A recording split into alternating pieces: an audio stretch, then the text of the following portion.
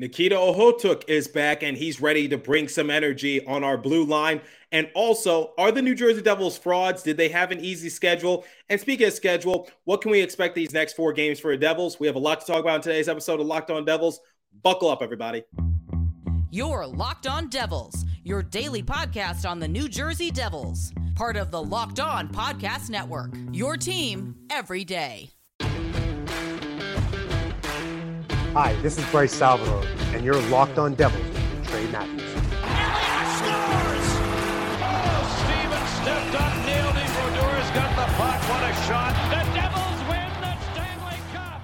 Alrighty now, what is up, New Jersey? Welcome back to the Locked On Devils podcast here on the Locked On Network. I'm your host, college hockey play-by-play announcer, and also Devils writer for Pucks Pitchforks, Trey Matthews. So we talked about this player briefly in the previous episode, and it's been revealed that Nikita Ohotuk will be called up to the New Jersey Devils organization, and Nathan Bastian has been placed on the injured reserve list. Now, before we talk about Nikita Ohotuk and what I anticipate from him, let's talk about Nathan Bastian and his injury situation momentarily. So you're probably wondering, and I saw this lingering around on Twitter, what's the difference between the injured reserve list and the LTIR? So Alex Chavancy said the LTIR would mean that Nathan Bastian is out hypothetically at least 10 NHL games and 24 days of the NHL season. And doing some more research, when you look at the injured reserve list, a player with an injury that prevents him from playing in at least 7 days from the date injury was incurred can be placed on the team's injured reserve list. So once a player is placed on the IR list, the team may replace that said player on its NHL roster with a player from the minors. So that's a situation for Nathan Bastian, but it doesn't mean that Nathan Bastian is going to be back anytime soon. This is more of just a pawn move for the New Jersey Devils. So I think the plan for Nikita Ohotuk is to replace Ryan Graves, who got injured in the previous game against the Florida Panthers, and also John Marino, who missed the last game due to an injury that he sustained during the Carolina Hurricanes game. Now, here's the thing. I don't know what the update is on John Marino. I think he is day-to-day, and we don't have an update on Ryan Graves quite yet because at the time of this recording, the Devils did have an off day. So I'm sure Lindy Ruff will be asked about it during morning skate when the Devils lace up to prepare to play the Boston Bruins. So I'll keep you guys updated on my Twitter page. So that's the situation. So Ryan Graves is right now questionable, and John Marino missed the last game, as we all know. So I think bringing up Nikita Ohotuk is just to replace one of those players. Now, here are my expectations for Nikita Ohotuk. I know he's young, but I'm expecting a huge impact from him, but not in the way I think most of you are anticipating. So in 17 game appearances for the Utica Comets, he has 2 goals, 4 assists for a grand total of 6 points, and he has a plus-minus of -1. Last season with the Utica Comets, he appeared in 63 games. He had 3 goals, 9 assists for a grand total of 12 points, and he had a plus-minus of an impressive +10. And remember, he was able to have a cup of coffee last year in the NHL with the Devils, so he appeared in 5 games. He had 1 goal, 1 assist for a grand total of 2 points and a plus-minus of -2. Now, here's the thing for Nikita Ohotuk. We're not expecting any offensive production from him in that sort of way because that's not his strength. So one thing that I'm expecting from Nikita Ohotuk is that I want him to be that spark plug on the defensive side of things for the Devils because remember in the previous episode, I talked about what was the momentum shifter for the Devils. It was Erik Haula getting into a fight with Lundell, and then moments later, Jesper Bratt scores on the power play. So that's what I want to see on the defensive side of things for the Devils because we have all these big guys, but yet none of them are quote-unquote enforcers. But we've been seeing the highlight reels of Nikita Ohotuk just make their way on Twitter. We see him getting into scuffles. We saw him get into a big fight with Casey Fitzgerald last season. And remember, Casey Fitzgerald is the son of general manager Tom Fitzgerald. So the fact that Ohotuk just beat the crap out of Fitzgerald's son is pretty ironic. But still, we just see Ohotuk. He's not afraid to take any prisoners. He's not afraid to just use his big frame to his advantage. And it's something that my buddy Jersey Joe has been talking about, which is the Sasquatch Squad. And Nikita Ohotuk, he's a big guy who can definitely just be that sort of big towering body on the Devils organization. But at the same time, someone who is not afraid to get his hands dirty. Because one of the things that we've been talking about, and this goes back to yesterday's episode as well, when Nico Hischier was being targeted by Matthew Tkachuk and other Florida Panthers players, we felt as though that Hischier's teammates weren't really sticking up for him.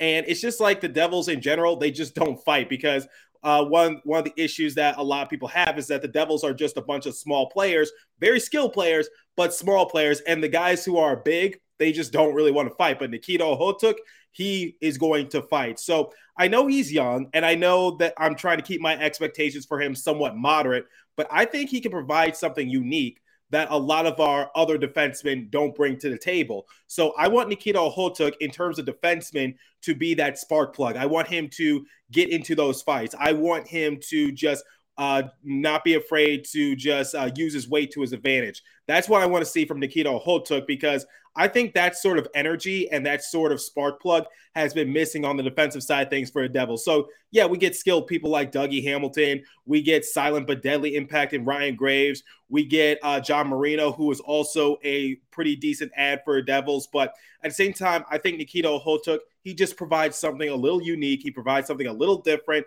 So I think Devils fans should be somewhat enthusiastic for Nikita Okhotyuk and what he can bring. Now, like I said, keep the expectations moderate, but I'm excited to see what he could do at the NHL level once again, because he was able to have somewhat of a decent impact when he was given a few NHL game opportunities. And going into the season, we were talking about, could Okhotyuk make the opening night roster for the Devils? And I said, unfortunately, this is where politics come into play, because I think he was competing for the final defensive position, because remember, we got Dougie Hamilton, we got Siegenthaler, we got Graves, we got Severson, we got Smith. So most of the defensive positions were already taken. And then Kevin Ball, just based on what he was doing during the course of preseason, was given that extra defenseman position. And Kevin Ball hasn't really been given that many opportunities, but he's starting to get them now due to the injuries that's been going on. But Nikita Okhotyuk, he is the real deal, guys. And I think people should be very excited. And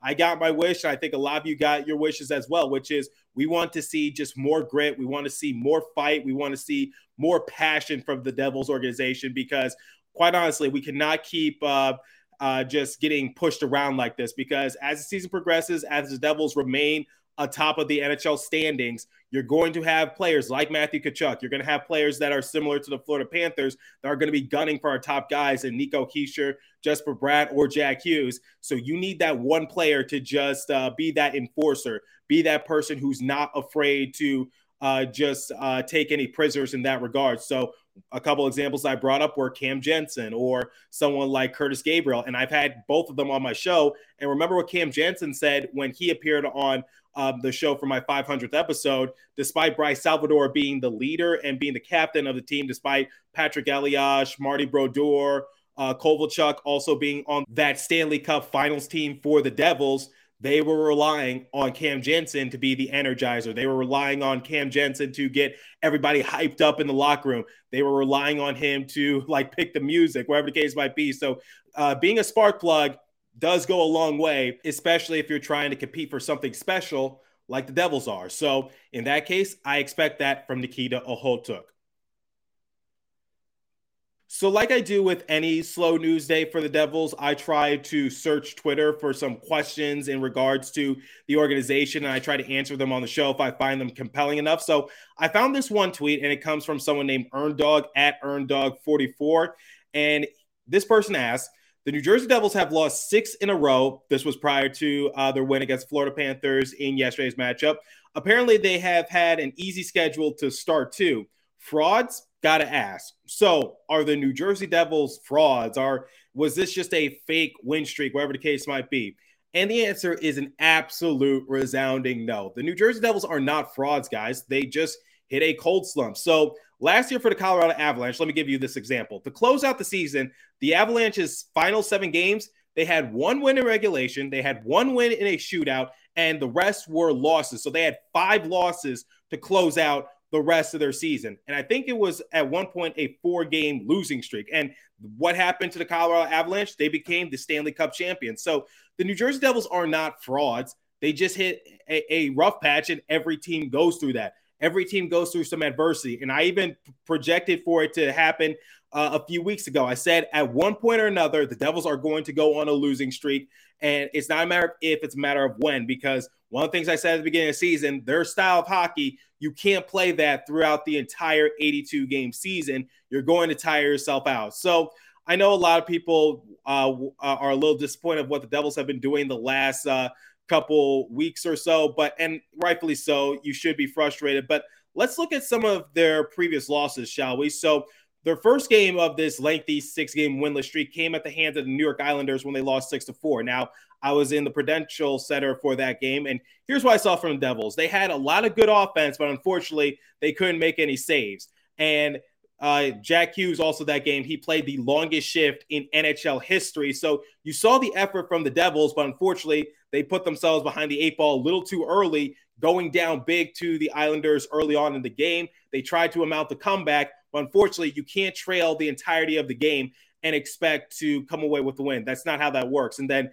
in the next game against the New York Rangers on the road, the Devils once again blew a 3-1 lead, and that game went into OT. So the Devils were on track to win that game. Unfortunately, like I said, they just blew a lead. Or that game against the Dallas Stars, which they lost 4-1. Are people forgetting that 2 of the 4 goals scored by the Dallas Stars that game? So half of their goals were empty netter goals. So the scoreboard doesn't do it justice. So I'm sure people are going to be like, oh, the Devils got blown out if they're just scoreboard watching. No, 2 of those goals were empty netter goals. And then that game against the Philadelphia Flyers, we know what happened, which was Damon Severson had a blunder. That game against the Florida Panthers, really no excuses. And the main storyline, once again, was what happened between Hischier and Barkov on that faceoff. And like I said, I don't think Hischier's a dirty player. And I think it was just a complete overreaction on the Florida Panthers end. And now that game against the Carolina Hurricanes, remember, the Devils passed the eye test, but unfortunately, they weren't able to come away with the victory because they made minuscule mistakes that the Carolina Hurricanes were able to capitalize on. So one of the things I talked about was, like, if the Devils are going to make mistakes, you got to make sure you don't do it against the wrong team. And unfortunately, they did it against the wrong team in the Carolina Hurricanes, because going into that matchup, the Hurricanes were on a 5-game win streak. And now this game against the Florida Panthers, hopefully this is a game that snaps them back to reality, because you saw the New Jersey Devils, they didn't give up, and they were playing hard. Despite trailing in the game not once but twice, I saw fight back in the New Jersey Devils. I saw a never give up attitude. I saw Mackenzie Blackwood coming up big. Jesper Bratt came up big. And remember, Jesper Bratt was also on a cold streak. And then you just saw the overall teamwork from the Devils as the game progressed. And they already went into that game without John Marino. They lost Ryan Graves early. So basically they were running with 5 defensemen out there. But yet at the same time, they were able to just muscle through it. And also remember, Dougie Hamilton, he got a little dinged up that game as well, but fortunately he was able to return. So I don't think the New Jersey Devils are frauds whatsoever. It's just that they hit a cold streak, and that happens in this league. That happens in any league in general. So 13-game win streaks don't just happen, guys, because here's the thing. They tied for the 5th longest win streak in NHL history. So if you're going to sit here and just say that win streak was a fluke, that's just completely and utter ignorance on your end, because a 13-game win streak is not a fluke for any team. If that was the case, then why aren't more teams going on a win streak? Why is it just the Devils? Because I believe they are still a very legitimate team, and they got some of their wins against some very good NHL teams, including the Toronto Maple Leafs were a good example, or the Edmonton Oilers, because they have one of the best players to ever play the game. Or prior to that, they did lose against the Washington Capitals, but they were on a mini 3-game win streak, and they were winning the games that they were supposed to win. So against teams like the Arizona Coyotes or the Ottawa Senators, whatever the case might be. But my thing is, like, if that's the case, if the Devils are a fraud, if the Devils had an easy road, or, I'm sure they're not the only team to have a quote unquote easy schedule. So why aren't more teams going on a lengthy win streak? So last year, the President Trophy winners, the Florida Panthers, they went on a 13-game win streak. So why aren't they doing it this year again? Or I know it's a little bit of a different team, but still. So my overall point is, like, you can't exonerate a 13-game win streak. And before they were winning 13 games, they were actually putting up somewhat of a respectable season to begin the year.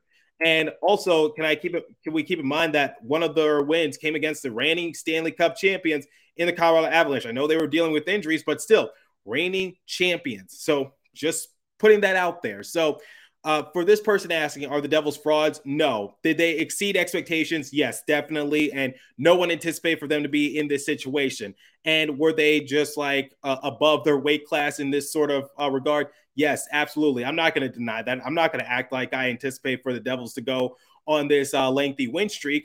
But at the same time, it just shows that their progress has come in more ways than one. It goes to show you that that they've come a long way as a team, because what's been driving this team, it's been Jack Hughes, Jesper Bratt, and also Nico Hischier, our captain. And then for the goaltending side of things, you got Vitek Vanecek stepping up his game, Akira Schmid stepping up his game, and hopefully we could see the same thing from Mackenzie Blackwood, because Mackenzie Blackwood got off to a good start, got hurt, but let's see if he can rebound from that. So to answer that person's question, no, the Devils are not frauds. They've just hit a cold streak, and yes, they've had a complete collapse in the month of December, but luckily they're still only second in the Metropolitan Division because they built up that comfortable point cushion.